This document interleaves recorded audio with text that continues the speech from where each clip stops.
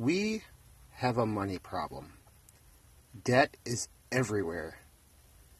Our government has a debt of $21 trillion and counting. Total household debt reached $13.15 trillion by the end of last year. And of that debt, $8.88 trillion is mortgage debt. Student loan debt is almost $1.6 trillion, which is $620 billion more than credit card debt. So, let's face it, there is just a lot of debt. But what I wanted to talk about on this hashtag Money Monday is about some of the people who are living on the margins. Now, you may not realize it, but almost 8% of U.S. households don't have a bank account. Now, these people generally work for low income, and they either don't have a bank near them, or maybe they just can't afford the minimum balance that most banks require to open an account, or maybe they've just bounced one too many checks and aren't able to open an account because of it. So, what do? Well, I can tell you because it's something that I used to do back in the day. What you do is go to Walmart, and at the customer service desk at Walmart, they will cash payroll checks for you. Thing is, if your check is below $1,000, they keep $3.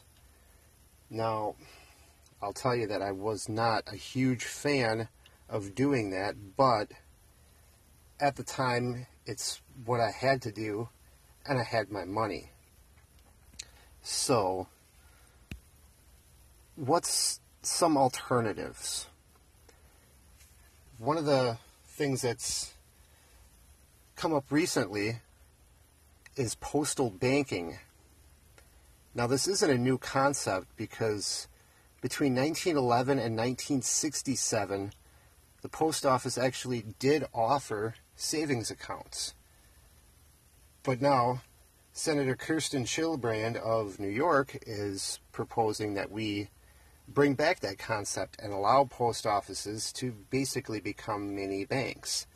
People would be able to go into the post office and cash their checks, and may even be able to have some savings accounts there. So, what is, a good...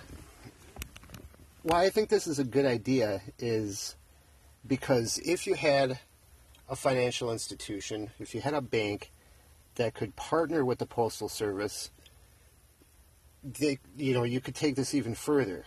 You could offer people debit cards or even small loans, and that would certainly help put the squeeze on payday lenders. And we all know that payday lending is a major racket that is devastating lots of families, especially in low-income areas. And, of course, in low-income areas, if people can't or won't use banks, those banks will disappear from the low-income areas.